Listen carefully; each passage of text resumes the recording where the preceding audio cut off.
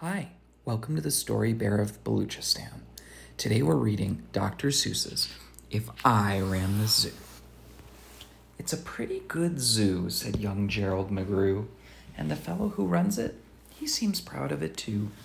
But if I ran the zoo, said young Gerald McGrew, I'd make a few changes. That's just what I'd do. The lions and tigers and that kind of stuff they have up here now are not quite good enough. You see things like that in just any old zoo. They're awfully old-fashioned. I want something new. So I'd open each cage. I'd unlock every pen, let the animals go, and start over again. And somehow or other, I think I could find some beasts of a much more unusual kind. A 4-footed lion's not much of a beast. The one in my zoo will have 10 feet at least. 5 legs on the left, 5 more on the right, and then people will stare and they'll say, what a sight. This new keeper Gerald's quite keen. That's the gosh darndest lion I've ever seen. My new zoo, McGrew Zoo, will make people talk. My new zoo, McGrew Zoo, will make people gawk at the strangest odd creatures that ever did walk. If I get for my zoo a new sort of a hen who roosts in another hen's topknot, and then another one roosts in the topknot of his, and another in his, and another in his, and so forth and upward and onward, gee whiz. But that's just a start. I'll do better than that. They'll see me next day in my zookeeper's hat, coming into my zoo with an elephant cat. They'll be so surprised they'll all swallow their gum. They'll ask when they see my strange animals come, where do you suppose he gets things like that from? His animals all have such very odd faces. I'll bet he must hunt them in rather odd places. And that's what I'll do, said young Gerald McGrew. If you want to catch beasts you don't see every day, you have to go places quite out of the way. You have to go places no others can get to. You have to get cold, and you have to get wet too. Up past the North Pole where the frozen winds squeal, I'll go and I'll hunt in my ski-mobile and bring back a family of, what do you know? And that's how my new zoo, McGrew Zoo, will grow. I'll help hunt in the mountains of Zombamatant with helpers who all wear their eyes at a slant and capture a fine fluffy bird called the bustard who only eats custard with sauce made of mustard, and also a very fine beast called the flustered who only eats mustard with sauce made of custard. I'll catch 'em in caves, and I'll catch 'em in brooks. I'll catch 'em in crannies, and I'll catch 'em in nooks that you don't read about in geography books. I'll catch 'em in countries that no one can spell, like the country of Matafapatafapel. In a country like that, if a hunter is clever, he'll hunt up some beasts that you never saw ever. I'll load up 5 boats with a family of jotes whose feet are like cows but wear squirrel skin coats and sit down like dogs but have voices like goats, excepting they can't sing very high notes. And then I'll go down to the wilds of Nantucket and capture a family of lunks in a bucket. Then people will say, now I like that boy heaps. His new zoo, McGrew Zoo, is growing by leaps. He captures them wild and he captures them meek. He captures them slim, and he captures them sleek. And what do you suppose he will capture next week? I'll capture one tiny. I'll capture one cute. I'll capture a deer that no hunter would shoot. A deer that's so nice he could sleep in your bed if it weren't for those horns that he has on his head. And speaking of horns that are just a bit queer, I'll bring back a very odd family of deer.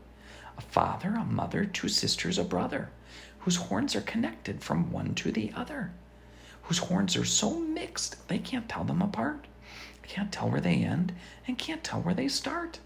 Each deer's mighty puzzled.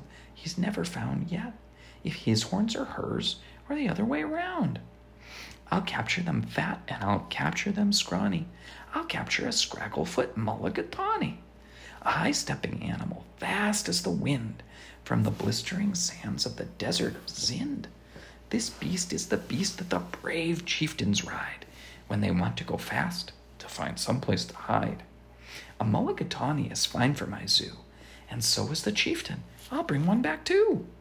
In the far western part of southeast North Dakota lives a very fine animal called the iota, but I'll capture one who is even much finer in the northeastern west part of South Carolina. When people see him, they will say, "Now by thunder, this Nuzu Magruzu is really a wonder." Most beasts are quite friendly, but still in some lands, some beasts are too dangerous to catch with bare hands. For those that are vicious and mean, I'll build a bad animal catching machine. It's rather expensive to build such a kit, but with it, a hunter can never get bit. A zoo should have bugs, so I'll capture a thwirl whose legs are snarled up in a terrible snarl. And then I'll go out and I'll capture some chugs, some keen shooter, mean shooter, bean shooter bugs. I'll go to the African island of Yurka, and I'll bring back a tizzle-top tufted mazurka, a kind of canary with quite a tall throat. His neck is so long, if he swallows an oat, for breakfast the first day of April, they say, it has to go down such a very long way that it gets to his stomach the 15th of May. I'll bag a big bug who is very surprising, a feller who has a propeller for rising and zooming around making cross-country hops from Texas to Boston with only 2 stops. Now that sort of thing for a bug is just tops. And when I've caught him, the next thing you know, I'll go and I'll capture a wild tic-tac-toe with X's that win and with zeros that lose. He'll look mighty good in his zoo of McGrews. I'll bring back a gusset, a gherkin, a gasket, and also a gooch from the wilds of Nantasket. And 8 Persian princes will carry the basket. But what their names are, I don't know, so don't ask it. In a cave in Khartoum lives a beast called the Natch that no other hunter's been able to catch. He's hidden for years in a cave with a pout, and no one's been able to make him come out. But I'll coax him out with a wonderful meal it's been cooked by my cooks in my cooker-mobile. They'll fix up a dish that is just to his taste.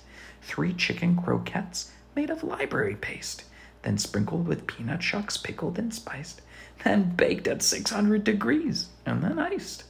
It's mighty hard to cook up such feasts, but that's how the Nuzu Magruzu gets beasts.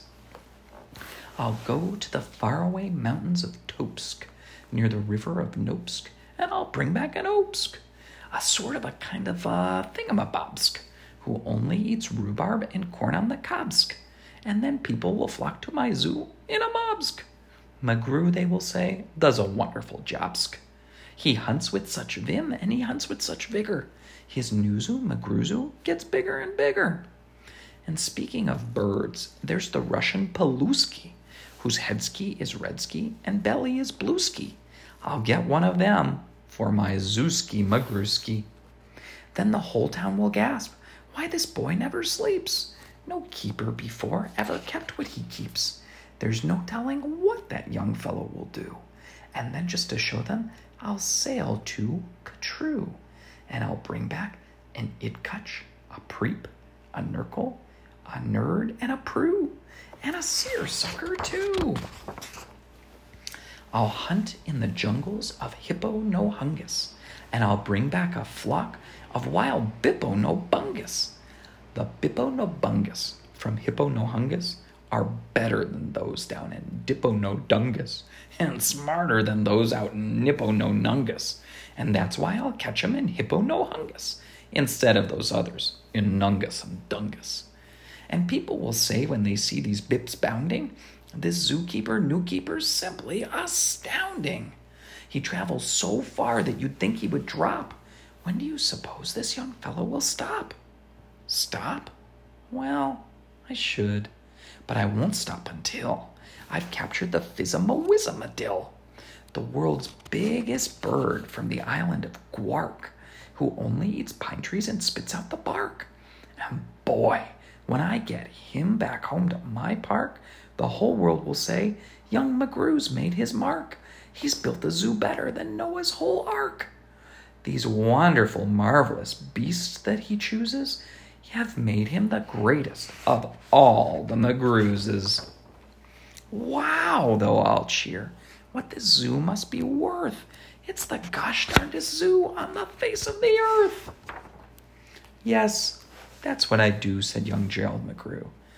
I'd make a few changes if I ran the zoo.